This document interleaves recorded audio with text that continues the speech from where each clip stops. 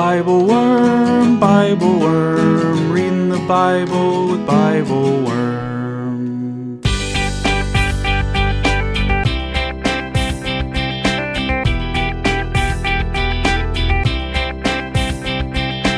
Welcome to BibleWorm, getting to the core of the biblical text. I'm Dr. Amy Robertson, Director of Lifelong Learning and Music at Congregation Or Hadash in Sandy Springs, Georgia. And I'm Dr. Robert Williamson, Professor of Religious Studies at Hendrix College and Theologian in Residence of Canvas Community in Little Rock, Arkansas. We're here every week to discuss the biblical text, both as biblical scholars and as people of faith, one Jewish and one Christian. This week, we wade into the parables with Mark chapter 4, verses 1 through 34. How striking it is that the chapter starts out by telling us that Jesus creates some physical distance between himself and his listeners by going out in a boat before trying to teach the crowds that have gathered on the land. Similarly, he teaches here in a way that creates a little distance between the words we read and the meaning to be conveyed. The parables in this chapter made us wonder, which truths from our everyday economy, our everyday lives, will serve us well when we reorient towards God? And which ones are we going to need to relearn? When you're entrusted with something precious, when is it right to be careful with it, and when is it better to be generous with it? And how big or small is our role in God's system anyway? Thanks for listening.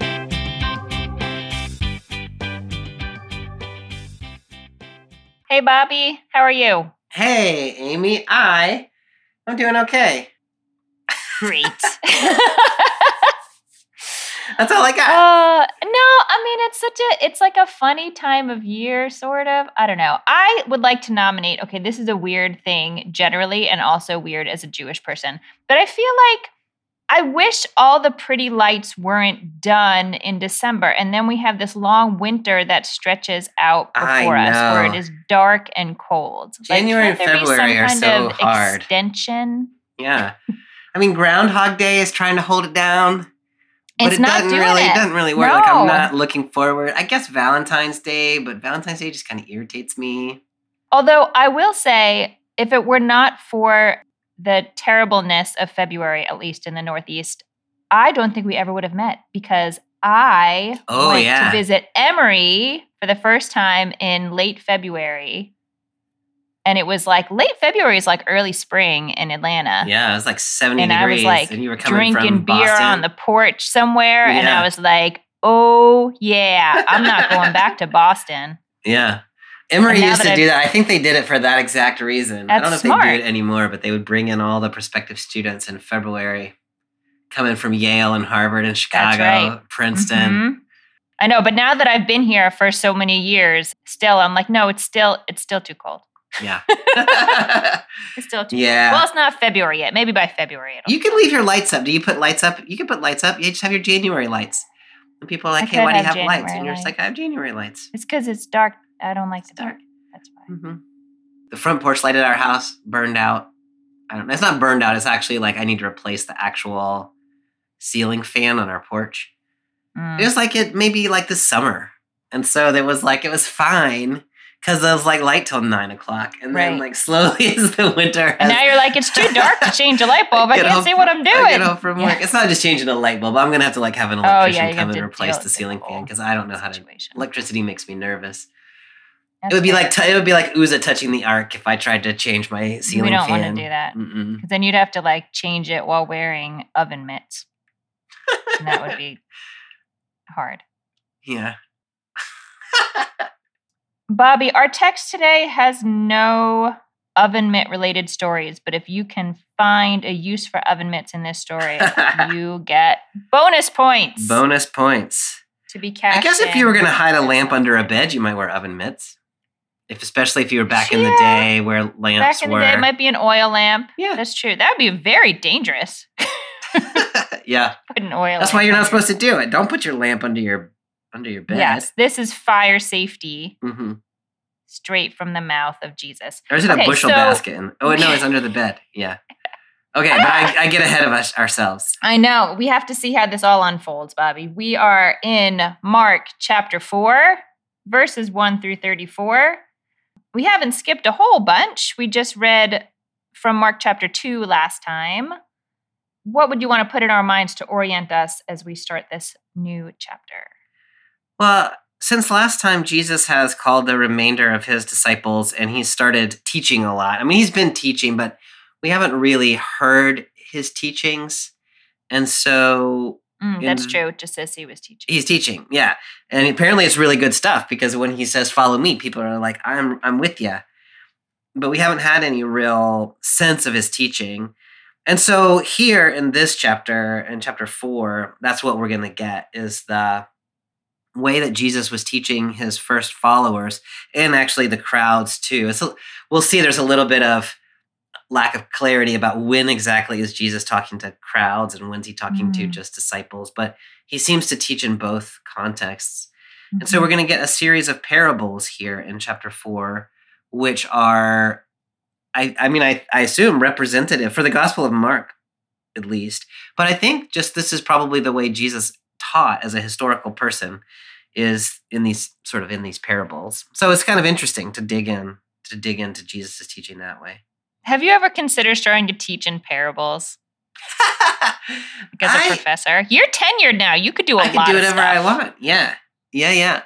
I would have to ponder that. I feel like parables are like, you got to do some real work. Coming up with a good parable really is actually a lot of work. You have to do some work. Yes, you would have to do some work, and also your students would have to do some work. Yeah, it's true. Yeah. So as we wade into these parables, I know we've talked about this in previous seasons, but can you offer any kind of guiding framework or thoughts for how to approach a parable? So the word parable is from the Greek parabolo, which means to throw alongside. And so it's really an effort just to say this thing is like that thing over there. And so the connections between them are not always immediate or obvious.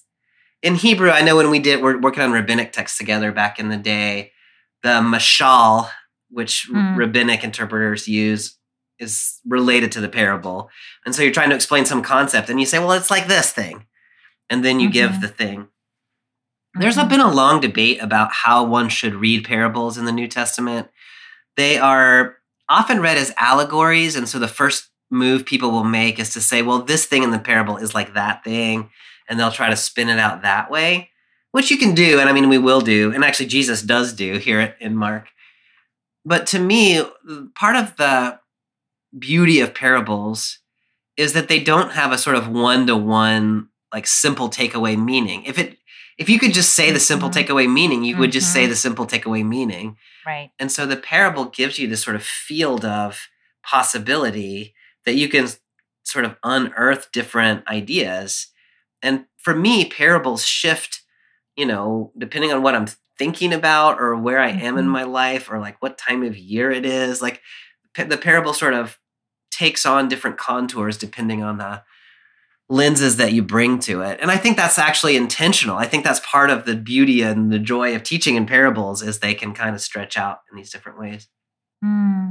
With one of these parables today, the quite famous parable of the sower, we'll see that Jesus is said to give an actual interpretation. So he tells the parable, and then his disciples are going to say, what was that? And Jesus says, well, let me tell you what it is.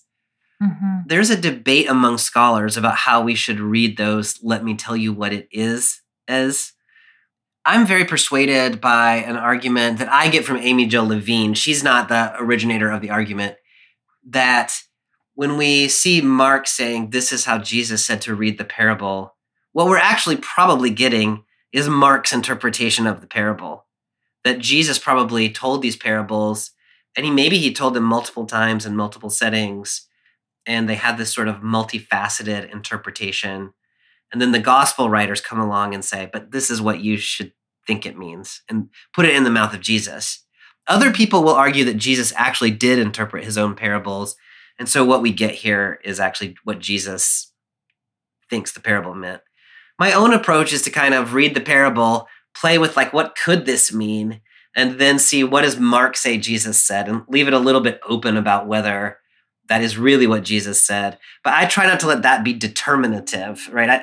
I try to take that reading seriously, but not as the only possible way that one could read. Mm-hmm, mm-hmm. We also get other parables, and several in today's text, that don't have any interpretation. So then you can just go for it. Go hog wild. Yeah. But would you say anything else about parables? I mean, I think I really want to lift up what you said earlier, that if this could just be said really simply, like, this is not a trick. Right. It's not that there's a simple way to say this and they're choosing to be fancy about it. Right. It's that the world is complicated and nuanced, and these things are being held up together. And so I think when I read parables, I always have this there's one thing in the parable being told that feels like a salient feature of the items, and I want to just latch onto that and say, okay, so that must translate to this. Right. But I have to really intentionally slow myself down and say, like, well, what else is there about that thing? Like, which of these many facets of the things being discussed are being lifted up here? And it's not clear. As you said, it'll depend on the day I read it. Right. But I have to really intentionally slow myself down. As you say that, I'm thinking that's actually kind of the way we read every text. You and I, slow down and but it reads like there's more possibilities, I think, in the parables. But we are very much a slow down and see what's possible in a text kind of people, I think. I suppose that's true. Can you believe that when I first started taking writing classes in college, I used to put math formulas in my writing? Like, what? I did exactly the opposite of what I'm saying. I would be like, I'm just trying to make this logical point, and it's easier to write it in math. Oh, yeah. Yeah. You really are a 5 on the Enneagram. I am a 5. Through and through. Yeah, I should have been an accountant. Yeah. Okay, let's start reading. Let's do it. I am reading from the NRSV, as I am wont to do, and I'm picking up in verse 1. Again, he began to teach beside the sea. Such a very large crowd gathered around him that he got into a boat on the sea and sat there while the whole crowd was beside the sea on the land. He began to teach them many things in parables, and in his teaching he said to them, "Listen, a sower went out to sow. And as he sowed, some seed fell on the path, and the birds came and ate it up. Other seed fell on rocky ground, where it did not have much soil, and it sprang up quickly, since it had no depth of soil. And when the sun rose, it was scorched, and since it had no root, it withered away. Other seed fell among thorns, and the thorns grew up and choked it, and it yielded no grain. Other seed fell into good soil and brought forth grain, growing up and increasing and yielding 30 and 60 and 100-fold. And he said, Let anyone with ears to hear listen. When he was alone, those who were around him with the 12 asked him about the parables, and he said to them, To you has been given the secret of the kingdom of God. But for those outside, everything comes in parables, in order that they may indeed look but not perceive, and they may indeed listen but not understand, so that they may not turn again and be forgiven. Okay, before we even get to the parable, I don't have anything smart to say about this, but I have to just comment on how striking an image it is for me that Jesus had to move away from the people in a boat in order to actually be able to talk to them. Like, there needed to be this buffer of space where they cannot come. Right. Or else he wouldn't be able to reach them. Like, it's, I don't know, I just find that, complicated and true, and I don't know. I'll just leave that there. I don't know if you have any other thoughts about that, but I think it's so striking. I mean, that's really, I like the way you said that a lot. We've seen this kind of the crowds pressing in on Jesus and really seem to be sort of impeding his ability to do his thing. And earlier in the gospel, in a set of texts we didn't read, but Jesus is actually like kind of trying to get out and say like, no, I need to talk to you. Like, that's the thing. And people are always pressing against him. So I never thought about it though, like here as the buffer, like literally they cannot get to him. If he had just gone up on a hillside, they would have just come up the hillside. They would have just come up the hillside. Yeah. If he was going in a house, somebody would have dug a hole in the roof and they would have come down through him that way. Seriously. Yeah. Seriously. Yeah. But there has to be some space. at this point. Okay, so now we get the sower and the seed. I'm so tempted to I can just feel my mind automatically wanting to what is this and what is do that? things with this. Let's just talk about this crazy sower, though. But let's talk about the crazy sower. And I found myself when I was reading this thinking, like, what are all the things I could say about a sower? What do you associate or expect or know from someone who sows seeds? I mean, the first thing that I expect of somebody who sows seeds is that they know how to sow seeds. Yeah. And that they're doing it on purpose. Yeah. Like this is an intentional act. They're doing it for a reason. Yes. This sower is just flinging seeds like wild to every place. And so, I mean, if you imagine that you are somebody who has a limited resource of seeds and you're trying to grow a crop, that you would, you might drop a seed here and there on a path or in a rocky soil, but you would typically be much more careful in how you are planting. And so the fact that these seeds are on the path and on the ground with no soil and on the rocky soil, and only part of it's actually making it into fertile ground where it can actually grow. Right. It's like a 3-to-1 ratio of what doesn't make it versus what makes it. That's exactly right. And so, he's not a careful sower. He's not doing the technical thing that one does if you are trained at gardening. Yeah. And if I think of him as sort of like a caregiver, like Adam in the garden, like that kind of, you are caring for, you're responsible for these seeds somehow. He's like sloppy. He is very sloppy. I find myself judging the sower. I think maybe that you're supposed to. And if you're thinking like Jesus is talking to people who this is their livelihood, or at least some of them, they're probably making that exact judgment. Like, what on earth are you doing, sower guy? Like, you gotta be a little more careful with where you put your seeds. In verse 8, we get a notice that when it sprouts up, it brings forth 30 and 60 and 100-fold. Mm-hmm. One of the commentators I was reading they had done some work on what would have been the expectation of how much you would have produced from your seed. And the numbers that they came up with was a good harvest would have been between 4-fold and 10-fold. And like an outstanding harvest, like a bumper crop, would have been like 15-fold. And so what we've got here is that the soil that actually produces, the lowest number here is twice a bumper crop, so 30, and then we get 60 or 100-fold. Mm-hmm, and so what we've got is, as you were saying, 3/4 of the seeds don't produce anything, but the ones that land in the good soil and produce wildly more than they should have. So you kind of end up with more of a crop than you would have if you had been careful in normal conditions. It's like the investment strategy of someone in their 20s. Yes.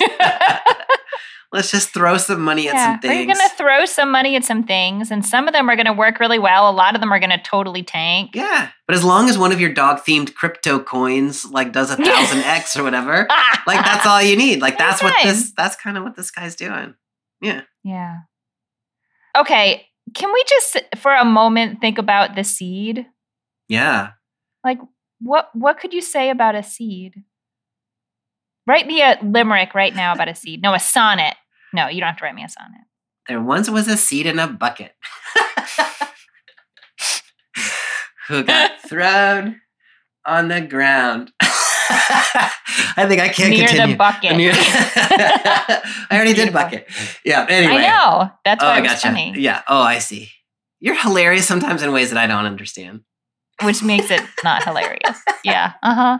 Good. Thank you. Okay. So it's interesting, the seed, because, as you were saying, 3/4 of the seed doesn't actually produce anything. Mm-hmm. It's not that the seed was somehow defective. Mm-hmm. It's just that the seed got planted like in some rocks or on the path where there's no way it's going to survive, or some like birds come down and eat it up. And so I don't know. I don't know if I have an emotional connection to the seed. I think it depends on how I allegorize the seed, right? Like, what do I think it's supposed to represent? The seed as seed, I'm like, well, I mean, that was pretty wasteful. And a lot of those seeds didn't get to live into their full potential. But I don't know. I don't know if I feel particular feelings about those seeds. Do you feel feelings about those seeds? You know, when I first read it, and this is why I had to back myself up and do this exercise, I think for some reason I have some impulse to say, like, one of these two has to be wrong. Either the sower is doing something wrong or the seed is doing something wrong. I don't know why I would start with that assumption, but I did. That's interesting. So I cannot see how the seed could be doing anything wrong. Can you? Well, it would be very difficult to, because a seed is not. Can you hold a seed accountable for what happens to it? Not as a seed. No, it's designed. Okay, so here are the things a seed has no autonomy or intentions. It goes where the wind blows or where it's dropped. Right. It's designed to grow, but that is dependent on certain needs being met around it. Like the seed is dependent. It can't defend itself. And the last thing I came up with is that a seed is nutritious in itself. Like if we think about the sower is planting seeds for there to be a harvest, the seed is itself like densely nutritious. But if you can allow it to grow, and that's why the bird wants to eat it, but if you allow it to grow, it produces more seeds. And so it's like an investment strategy in seeds.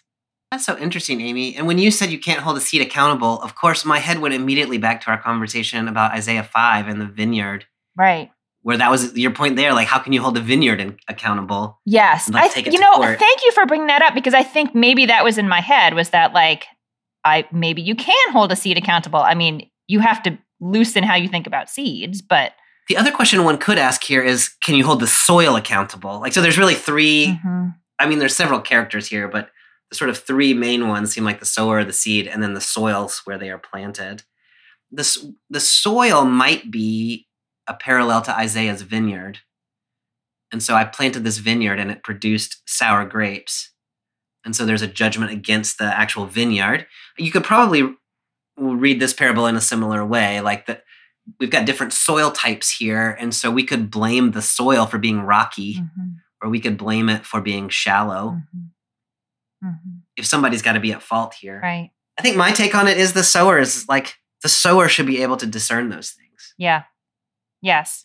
In the Isaiah text, the vineyard owner had gone out, and like carefully tilled and like picked the best soil and done all like, this sower is not doing that. This sower is just like, the seeds all over the place without trying to control things. Really just letting the seeds fly. Yeah.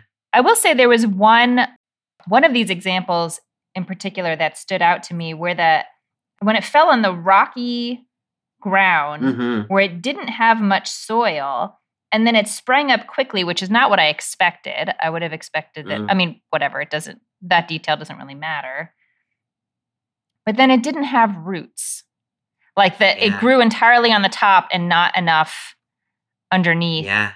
And that made me think about how we were talking about how John sort of stayed in the wilderness, like out of public sight, until it was time to really be involved in what he was doing. And he grew his roots deep. And how like Mark doesn't have any story of Jesus's childhood. Like Jesus just had a childhood. And then when it was time to go into public, like had kind of saved some energy for that. And in the last podcast, I think it was, we were talking about why did Jesus need to be baptized? And that's kind of an interesting way of thinking about it, is that was the moment. Like up until then, he had just been growing deep roots. He was not ready for ministry. And then that's the moment where, okay, now we can. Yeah, now we can sprout. Right. Because it is there. You are going to get scorched. So you need to have some good roots. I love that, Amy. Here Jesus tells the story and then he says, let anyone with ears to hear listen. And it is not at all clear what you're supposed to hear there. It is not at all. So what I love is that what you heard there, you heard something really interesting there about, it was just about one piece of the parable, Mm-hmm. but it was a really interesting way of reading that one piece of the parable. If you don't have roots and you grow up too quick, Yeah. you're going to get When scorched. things get hard, you're going to have problems. So is it worth, like, I mean, it's hard because you know this text really well, so you probably read it and are like, you already know what the seeds are. I have read this text before, but I had forgotten what the seeds were supposed to be. Right. Is there anything else we want to say about this parable as it is before we get, we're going to get more information about it later, but I want to know what you hear when you listen to it. I want to pause at this moment in the text and when Jesus addresses you and me and says, if you got ears, listen. And then what did you hear? Like if Jesus then like walks off, mic drops it, and you're like, what was that about? What would you, trying not to read what comes next? Well, for whatever reason, I associated the seeds with people. Mm-hmm. Yeah, I associated the seeds with people and was thinking about the environments in which people sort of have a shot and the environments in which they don't, and what is the intention for our growth, and who is the very sloppy power that's just dropping us all over the place. Yeah. And I read the seeds as sort of like this limited and valuable quantity. Yeah. Which is not at all how Mark is going to explain this. It's not. And I don't know how much my own interpretation, I probably am very much informed by Mark. But one of the things I do want to say about how you heard it, Amy, is I think that is very similar to the way an early audience would have heard it, as especially the part about the seeds are a limited resource, and so why are you not taking more care of them and being more careful about where you plant them? I think that, to me, that's one of the rough edges in this parable that gives it some, like that's where the meaning gets generated, is in that issue right there. No, I think that's exactly right. And I'm glad you sort of put it in that context, that question of the sort of, I hate the phrase scarcity mindset because it's used so negatively, and I have one. Yeah. So it hurts my feelings. But there is that sort of question of, how much do you have to worry about each individual one of these seeds? When you read it that way, when you think about it that way, then you've got a sower who at the beginning of the parable seems to be quite reckless. He's got, I don't know how many seeds he's got, but he's treating them like he's got an infinite number of seeds. And so it does not matter where he plants them. Yeah. He's being careless with them. And the predictable things happen to them. And you're like, come on, sower. Like, you knew that bird was going to eat it. You threw it on a path, for goodness sake. Like, no seed's ever going to grow on a path. But then when you get to the end and you've got the seeds that took root are growing up 100-fold, that's also a shift in this parable, because you were expecting, like, on the best year, we would have gotten 15-fold. And instead we've got 100-fold. And so then you think, well, okay, well, maybe the sower actually didn't need to be careful, because we ended up with a better crop than we would have had if he had been so careful in a normal year. Right. So sort of like maybe we're paying attention to the wrong thing. Yeah. So now you end up with a sower whose resources actually can kind of be scattered, and you don't have to be careful with them because the ones that take root are so productive that it's going to be a rich crop, kind of no matter what he does. Yeah. If you're a farmer, I don't think you want to go home and try that one out, but if you're thinking about, like, what is Jesus saying about how the gospel spreads or something like that, then I think we're in interesting territory. Yeah. And it's interesting here that we get, like, I'm thinking back to the fishermen who get to become fishers of men instead of fishers of fish. Right. And how this is, again, sort of taking a model that was part of the economic system. Exactly. And using a parable from it. But I think you're right. Like, it's turning it on its head. It's not saying to be a good planter of actual seeds to harvest, this is what you should do. Right. It's saying reorient. Yes. Towards something else. Yes. I think it is actually saying, if you apply the same mindset to this Jesus thing that you apply to actual doing your day job, you're not going to be very good at it. You're not going to be very good at it. You've got to resist your impulses. Yes. And do something kind of different. Yeah. Yeah. Galilee, where Jesus and these folks are, is a very agricultural region. And so the people he's talking to, some of them are fisher people and some of them are farmers. Like, that's basically the economy of Galilee. And so with last week's text and this week's text, we've kind of hit both of those groups. Yeah. Okay, so we have a parable. We have some of our thoughts about how that parable might be read. And then we get these verses that, for me, are really kind of surprising and difficult, I guess. Yeah. Or I should say, not what I expected. Yeah. That talk about the secret of the kingdom of God that is not meant to be available to everybody. And then it has these lines from Isaiah that are difficult to understand in the context of Isaiah also, but I think they're especially difficult to understand here, that you're telling people something in a way that they will not be able to understand. Yeah. Why would you do that? What do you make of this? It's such a tough one, Amy. And I have never honestly settled on a good answer to that question as long as I've sort of wrestled with it. I was always told as a kid, like, Jesus taught in simple stories that anyone could understand. And I was like, oh, that was so sweet of him. Like, what a nice teacher.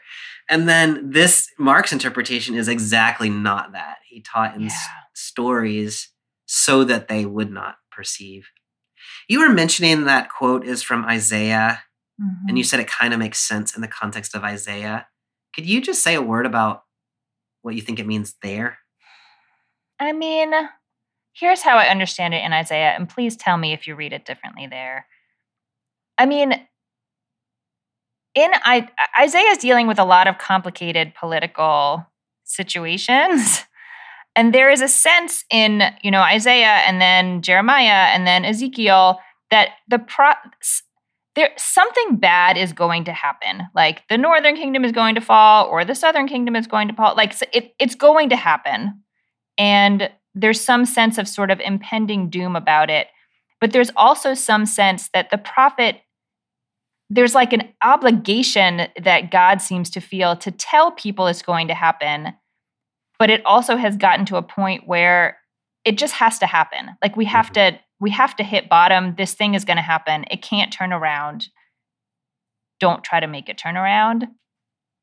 And so the way that that's described in the beginning of Isaiah is that you're going to tell people, but they're not going to understand what you're saying. So it's very uncomfortable for me to read because, like, what's the point of that? Like, you've checked the box, but you haven't actually told the people. Right. But in that context, it's sort of like we have to hit bottom. And I don't know, maybe there's some of that here too. I don't know. Does that help at all? I think it does. Like in Isaiah, it's sort of like doing due diligence, right? Yeah. So you got to say the thing, even though it's not going to have any effect. Because then when people say, but nobody told me, then you can say, but look, I did tell you. One of the things that's so interesting to me is Jesus responds to his disciples by saying, to you has been given the secret of the kingdom of heaven, the kingdom of God. But for those outside, everything comes in parables. So you've gotten this sort of insider-outsider motif. But what led to that comment was the disciples saying, Jesus, we didn't understand that parable that you just told. Right. And so even the insiders are struggling with what Jesus is teaching. One way of understanding that is that to say that you cannot really understand Jesus's parables unless you have understood who Jesus is. And for most of us, that means not until the resurrection. Mark thinks you can't really understand. No characters in the story really understand what Jesus is up to until after the resurrection, because that's the whole key to understanding this good news that has been given. Like, without the resurrection, Jesus is a really great teacher. Or maybe not, because nobody understands what he's talking about. Once you see the resurrection, then you say, oh, now I understand everything that has been happening. So I think one way of reading this is, of course, nobody understands what Jesus is talking about because they don't understand who Jesus is yet. But there's going to be a time in the future when Jesus is crucified and resurrected. Then if you read these parables through that lens, then you could understand. Mm-hmm. That's the best I can kind of do with that. Mm-hmm. I appreciate that. I don't know if it really sort of solves the insider outsider aspect of it for me. It doesn't.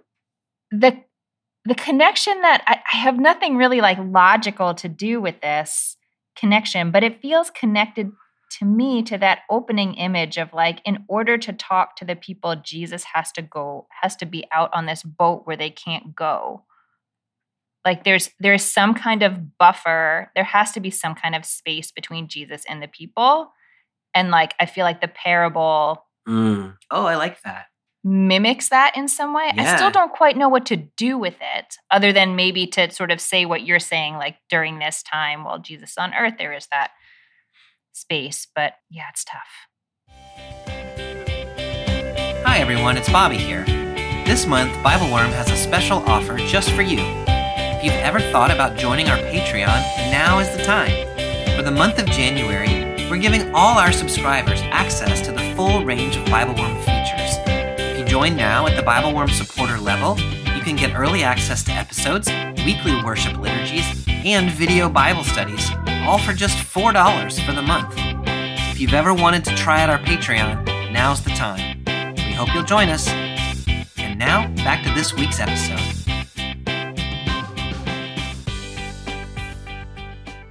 Should we go on? I think we should.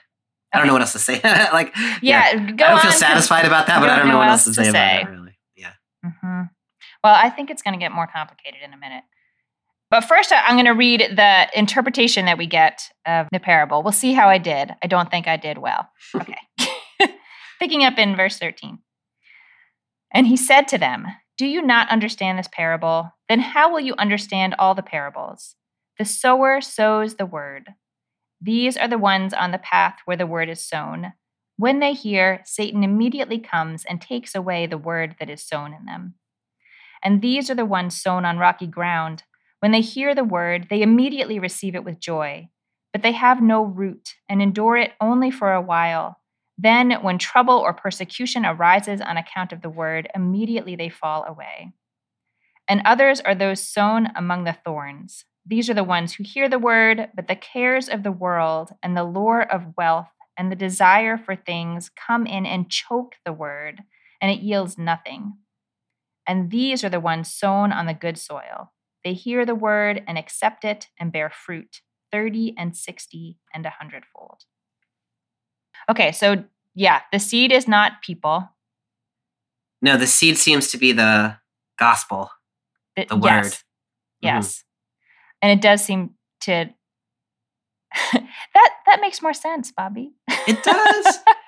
It does, but I mean, yes. Not reading it that way immediately led to some sort of interesting ideas and conversations, which I think are worth thinking about. Yes. No, I think that's true, but I think, the conversation that you brought up, especially towards the end of that conversation about what was the sort of argument or some points of tension in the general way that the Pharisees were approaching bringing real Torah into the community versus the way that Jesus wanted to see that happening. Mm-hmm. And it seems like at least Jesus's experience was that the religious leaders around him were being very careful with who they thought was well equipped to receive the word and were expending a lot of energy in that. Yes. And Jesus is saying, don't do that. Just, give the word everywhere. And it is true that it won't always land. No, I love that reading of it. I think that's exactly right. That Jesus here, you're doing a lot of ministry and Jesus is doing it. Jesus is spreading the gospel. He's asking his disciples to do it. He's asking his followers to do it. And a lot of that is going to meet with poor success rates, right? Mm-hmm. 3/4 of everything you try is not going to work, according to this parable. And you're going to get some things started that are going to die off, and you're going to get some things planted that never produce any fruit at all. And you could be very frustrated about it. So one approach would be to be very meticulous about only planting the seeds in soil where you know it's going to grow. and sort of predetermining what is possible in certain places. And this is not that. This is like just the gospel is an endless resource. Just gospel every place you can. Don't worry when it doesn't grow up. Like it's just part of the way that it goes. But when it does take root, look what it can do. And so focus on those small places, that little bits of soil that produce so much. And don't stop putting the gospel out other places. Just put it everywhere you can think to put it, even on the path, even on the rocky soil. Yeah, it is a really interesting pulling together of sort of holding the word as precious, but also as infinitely available. Yes. And those things don't automatically fly together. Like sometimes precious means something else that you have to be careful with it. It's limited. It's you honor it by protecting it. And this is saying don't protect it. It has the capacity for enormous life.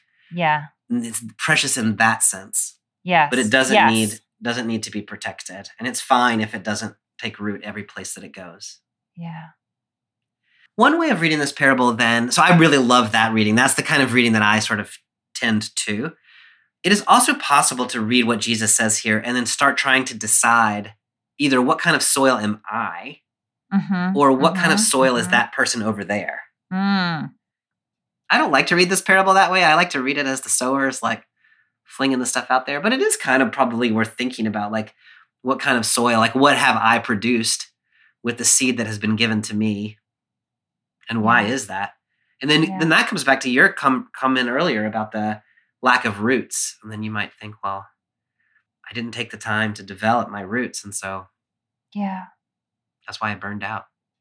I'm feeling some impulse also to read those environments where the seed might fall more as communities than individuals. Yeah. I like that too. And I don't totally know why, other than just that any kind of environment where something could be planted is made up of many things. You know, they fall into a little ecosystem. And there are supportive ones and not supportive ones. Yeah.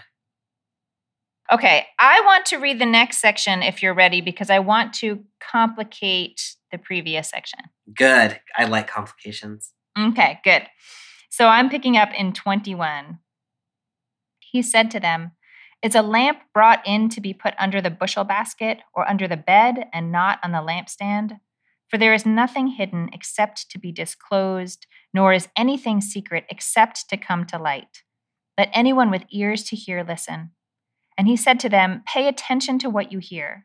The measure you give will be the measure you get, and still more will be given you. For to those who have, more will be given, and from those who have nothing, even what they have will be taken away." Okay, this to me seems so different than what we were reading in verses 10 to 12, where it was talking about this sort of secret and, they will look but not perceive and listen but not understand, so that they can't turn back and be forgiven.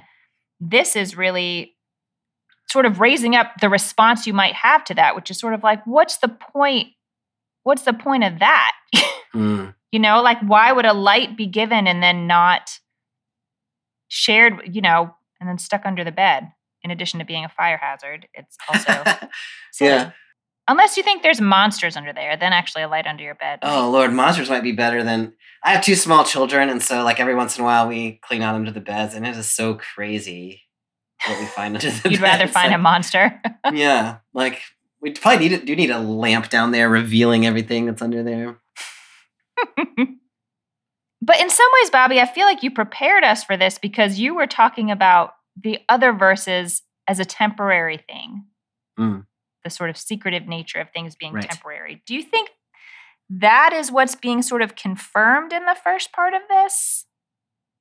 Here's kind of how I'm reading this right now, Amy, is that, so in the previous bit, we've been talking about the sower spreading the word. Now I think maybe we're talking a little bit about what do you do once you have received the word. And as you're talking about, we've set up this insider-outsider thing, and like nobody can understand. And so maybe you would receive the word and sort of keep it to yourself if nobody's going to understand it anyway. And it seems to me like this is saying, no, when you've got the gospel, like once you have heard the word, then you put it up somewhere public so that it can illuminate what is out there to be illuminated, and don't keep it to yourself. Everything's eventually going to make sense, right? There's going to come a time when everything will be revealed, but your task in the here and now is to already be illuminating, even though things are not yet fully illuminated. That's where I'm landing. What do you think about that? Do you see this as being, I think what I'm understanding from what you're saying, which makes sense from this context, I think, that this is really being said specifically to the disciples, like the disciples for whom Jesus has explained this parable. I think so. I think it's a little bit ambiguous. Like in the previous section, he was just talking to the 12. He was alone with the 12, and he explained that stuff about what the parable means. And then he said That's to right. them. And so I think that's the way I want to read it.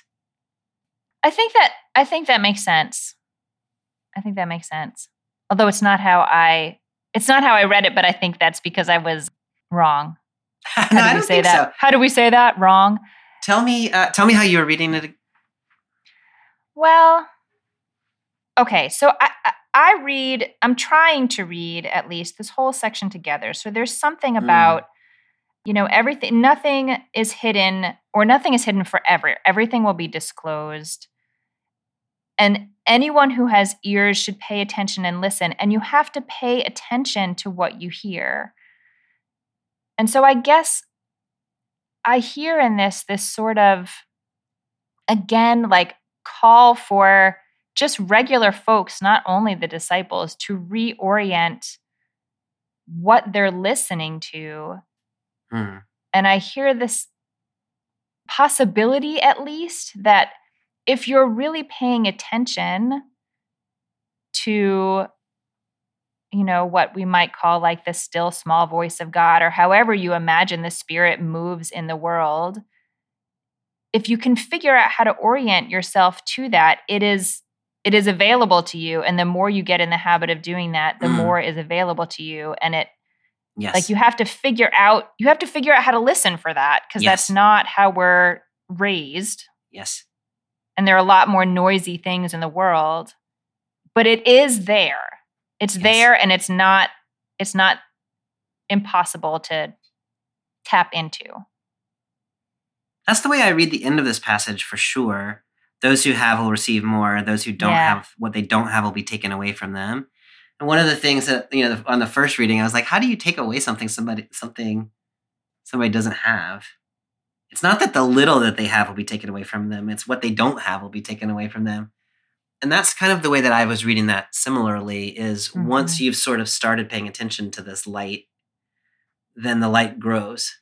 And so nurture that and put it out there where it can be seen, and your light will grow. Whereas people who have not yet understood, who have not yet listened properly, they can't grow anymore. They can't get any lighter because they haven't got it yet. So that part of it, I think, makes sense to me. Are you a Sufjan Stevens fan? I used to listen to Sufjan. It's been a long time.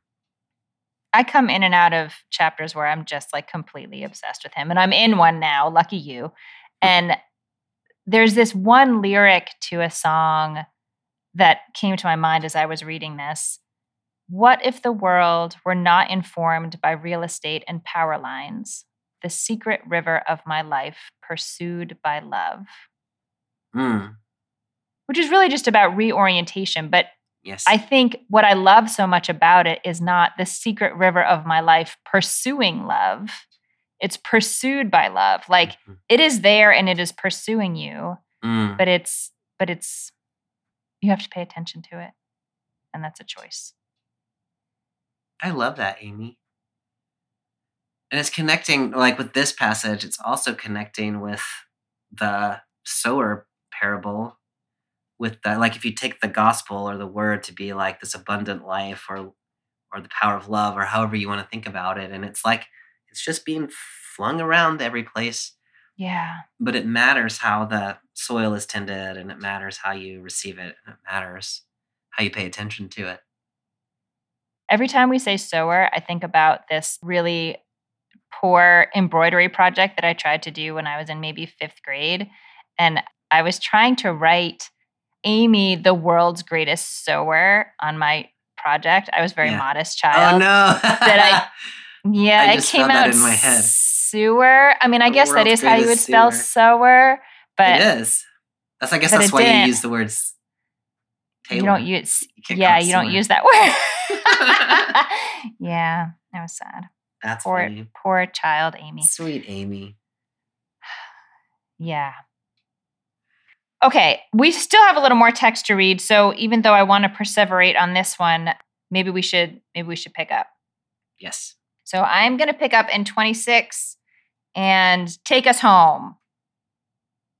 He also said, "The kingdom of God is as if someone would scatter seed on the ground and would sleep and rise night and day, and the seed would sprout and grow. He does not know how. The earth produces of itself first the stalk, then the head, then the full grain in the head. But when the grain is ripe, at once he goes in with his sickle because the harvest has come." He also said, "With what can we compare the kingdom of God, or what parable will we use for it? It is like a mustard seed, which, when sown upon the ground, is the smallest of all the seeds on earth. Yet when it is sown, it grows up and becomes the greatest of all shrubs, and puts forth large branches so that the birds of the air can make nests in its shade." With many such parables, he spoke the word to them as they were able to hear it. He did not speak to them except in parables, but he explained everything in private to his disciples. That Jesus. Explain it to me. Tell me. Don't leave me out here in the cold. Bobby, I love that this one starts, it feels really important to me that it starts with the words, "The kingdom of God is as if." Right. How does that change things for you? How does that matter sort of compared to the other parables we've had? That's so interesting because I tend to read most of Jesus's parables as the kingdom of heaven is like, even though they aren't always, because that. I mean, I think that's a natural thing to do. Yeah. So the throwing alongside is the one side is kingdom of heaven, and then here's 2 stories that help you understand what that is like. You know, I think of the kingdom of heaven as you know, not just as some sort of future reality in some distant place, but as a thing that happens here and now among us, or at least could, as well as maybe some fulfillment in the future time. So when I read the kingdom of heaven is like, I'm reading about like, this is what the community based on the gospel is like, or should be like. I can't help but read this together with the other sower parable. Yeah, for sure. A little bit. How does this, well, I guess, what do you draw from this one? How does it sort of how does it enrich your understanding of the whole picture here? When we say this one, we're thinking about the we're talking about grow. Yes, the sower who sleeps and rises but doesn't really know how. I love this guy. Yeah, I love this guy. Yes. I'm very much like him, I think, I think he's being held up as like a positive. So that makes me feel good because he doesn't have any idea what he's doing. He's not even said to be a sower here. He's just somebody who scatters seed, and he goes to bed and he like takes a nap and he doesn't know, like he doesn't do anything. And then, wow, like there's a crop. And that's so often is how things go for me. Like you just kind of put some stuff in the world and some of it grows up and does amazing things and some of it doesn't. And I don't really know. I don't know why. Mm-hmm. And here it doesn't matter why. It is when you put the seed, and here because we've just read the other parable, I'm reading seed as the word or the gospel. When you put that in the world, like it will do its own thing. Mm-hmm. And so you don't have to worry about it. You don't have to micromanage. Right. Just put it out there. Take a nap. Right. And I think it's meaningful to me that we're at this moment that we're in this metaphor of planting, because I feel like this is one of warnings that the Israelites get when they finally come into the land of Israel and have land and crops, that they will start to think that they are the ones growing the crops. Yes. Like that is Ooh, by their power. Yeah. And it was never by their power. Like, okay, I love fine, that. you can get better at planting your seeds, but you don't actually know how this, Yes. you're not making it happen. I love that, Amy. If you take what I was saying about you don't have to feel responsible for every little bit of it, that sort of hits one set of people. And if you read it, like you cannot take credit for anything that has happened You can't take credit for it, right? Yeah, it's I love both. That. Yeah. Like this sower really like has partnered with the earth and the sun and the, seasons and the whatever, and done their part, and then some kind of magic happens. I like the way you said that too, because he has done his part, and he did what he did what was his to do, and then he didn't know what was going to happen after that, but it wasn't his part, and so he didn't have to be responsible for it, and he can't take credit for it. Yeah, I love that parable of the mustard seed, and I love Mark's version in particular. Luke and Matthew both change it so that the mustard seed grows into a great tree, which, as you well know, for the Hebrew Bible, the tree is like an image of the kingdom of God, and like all the nations will come and flock to its branches. Here, and the CEB has it. I forget what the NRSV was. The CEB has it as it became the largest of all vegetable plants. Was yours like a really nice shrub or something? Yeah, I got the greatest of all shrubs. Yeah, which I love that language, because you're like the greatest of all, and you start to picture like a redwood tree, like a cedar. Yeah, and it's like it's a nice shrubbery. Yeah, I think it's I don't know. I think it's supposed to be kind of funny, actually. And, the fact that Matthew and Luke changed it to be a tree makes you think they were a little bit like, Mark, come on, man. Like, what are you doing? Which also makes me think, by the way, that if Jesus told this parable, he probably told it Mark's way. What I take from it is a couple of things. One is we can sometimes get attached to these unrealistic visions of what it would look like if we were actually living for a moment of time in a community that was approximating the kingdom of God. We think that might be this super impressive, powerful, like gold-plated, whatever, tallest tree in the forest. And this is saying, no, it's just like it's a shrub, like it's fine. Yeah. And so that outward appearance, like what's amazing about it is this tiny little seed became this thing that that becomes a home useful for other animals, that can make nests and find shade and Which is the other thing I love about this parable is I don't think anybody plants mustard seed in order to create a home for birds. Like they plant it because they want to use it medicinally, or because they want to use it as a spice, I guess. And so the birds are kind of like unwanted, I think. I don't know. Like that wasn't the intention. That wasn't. Yeah, they weren't the point. And so when I read this parable, I think here we've got this kind of, it's a nice shrub that is doing something entirely other than what you thought it was going to do. And that's the kingdom of heaven. And I love that, because when you plant seeds and you don't know what they're going to go, they might go in all kinds of directions.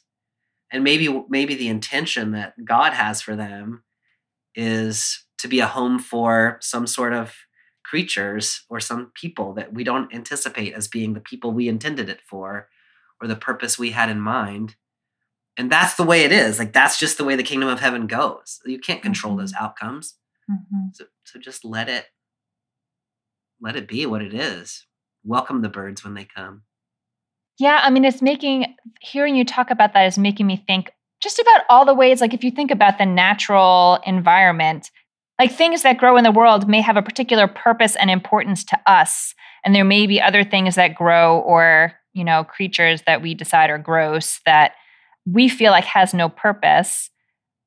But you can't necessarily see the enormity of the system and how it serves all of these different needs at the same time. You see your little piece of it. Yeah. Yeah. So maybe you didn't want it there for a bird's nest, but that's not your concern. And the bird's nest was what was needed. Yeah. Yeah. I think that I like the mustard seed especially coming on the heels of all of this other conversation of the sower, because it's a reminder to me that even the kingdom of God as a mustard seed can't do it on its own.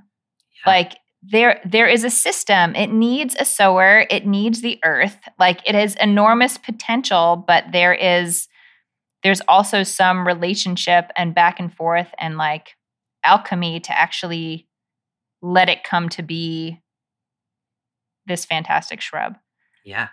Which reminded me of like Zechariah's prayer. You said at that time, maybe that was the reason that this angel showed up, and maybe that was the reason that John the Baptist was born. Like maybe his prayer started this whole thing moving, or like thinking about the way the heavens responded to Jesus's baptism. Like that there's even the kingdom of God needs the contributions of needs our feeble contributions. Yeah.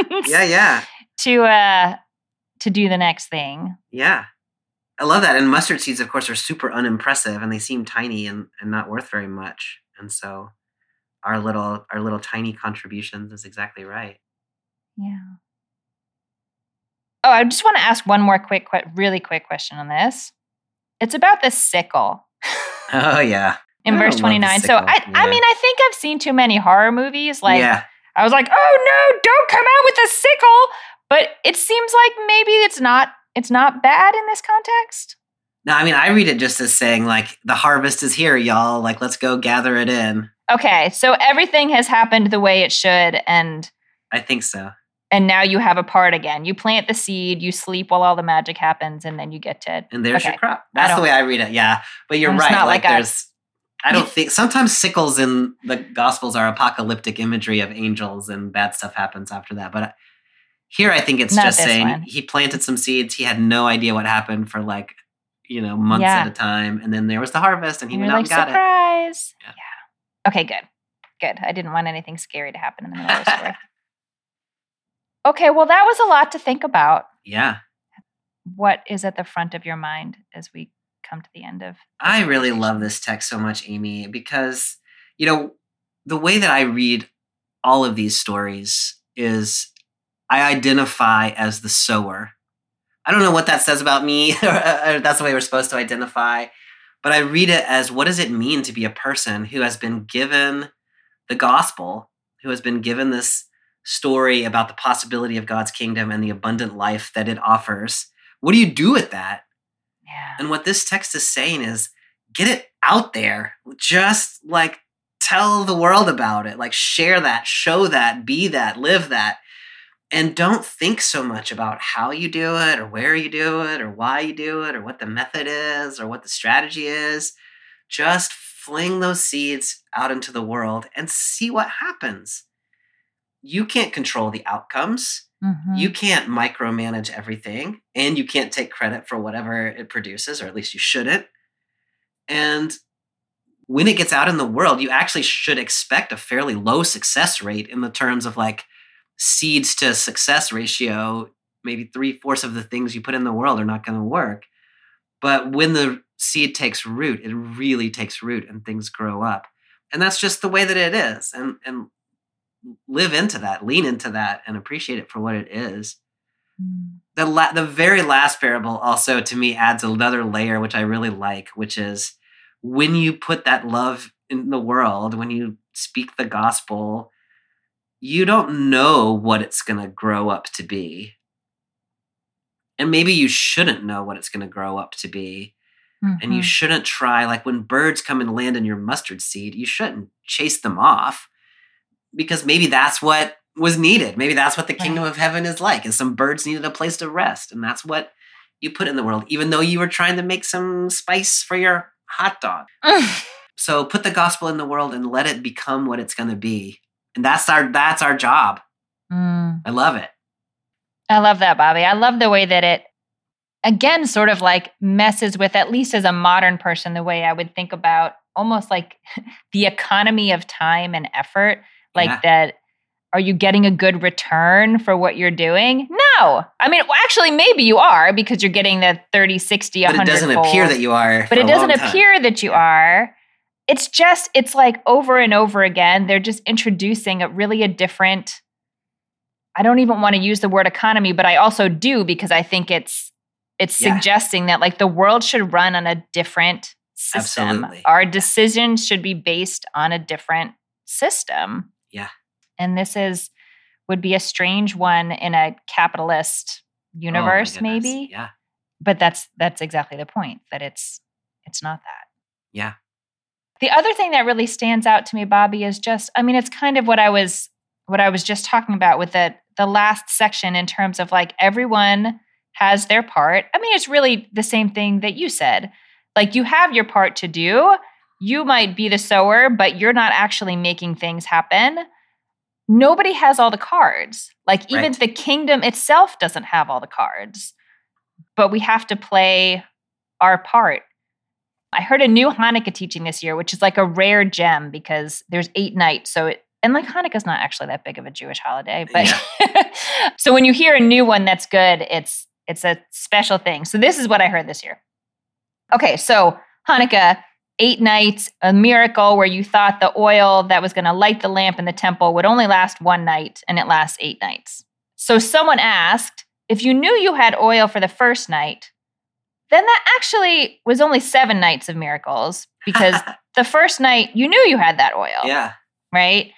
So to that person, we would say the miracle of the first night is that even though there was no way you could see how this was going to turn out for the good, you lit it anyway. Yeah. Like it would have been very easy to say like, I don't have the capacity. There's nothing I can do to make this last. So I'm just going to throw my hands up and say, I guess we're not going to be able to keep the lamp lit. But they didn't do that. They did what they could do and then see what happens next. I love that. Or they could have divided the oil and used a little bit of it each night. Right. They could have tried to do some other thing, but I love that. They didn't. And if you're thinking in terms of probability and likelihoods and strategies, it's bad. It's a bad strategy. It probably, like you can't think about it that way.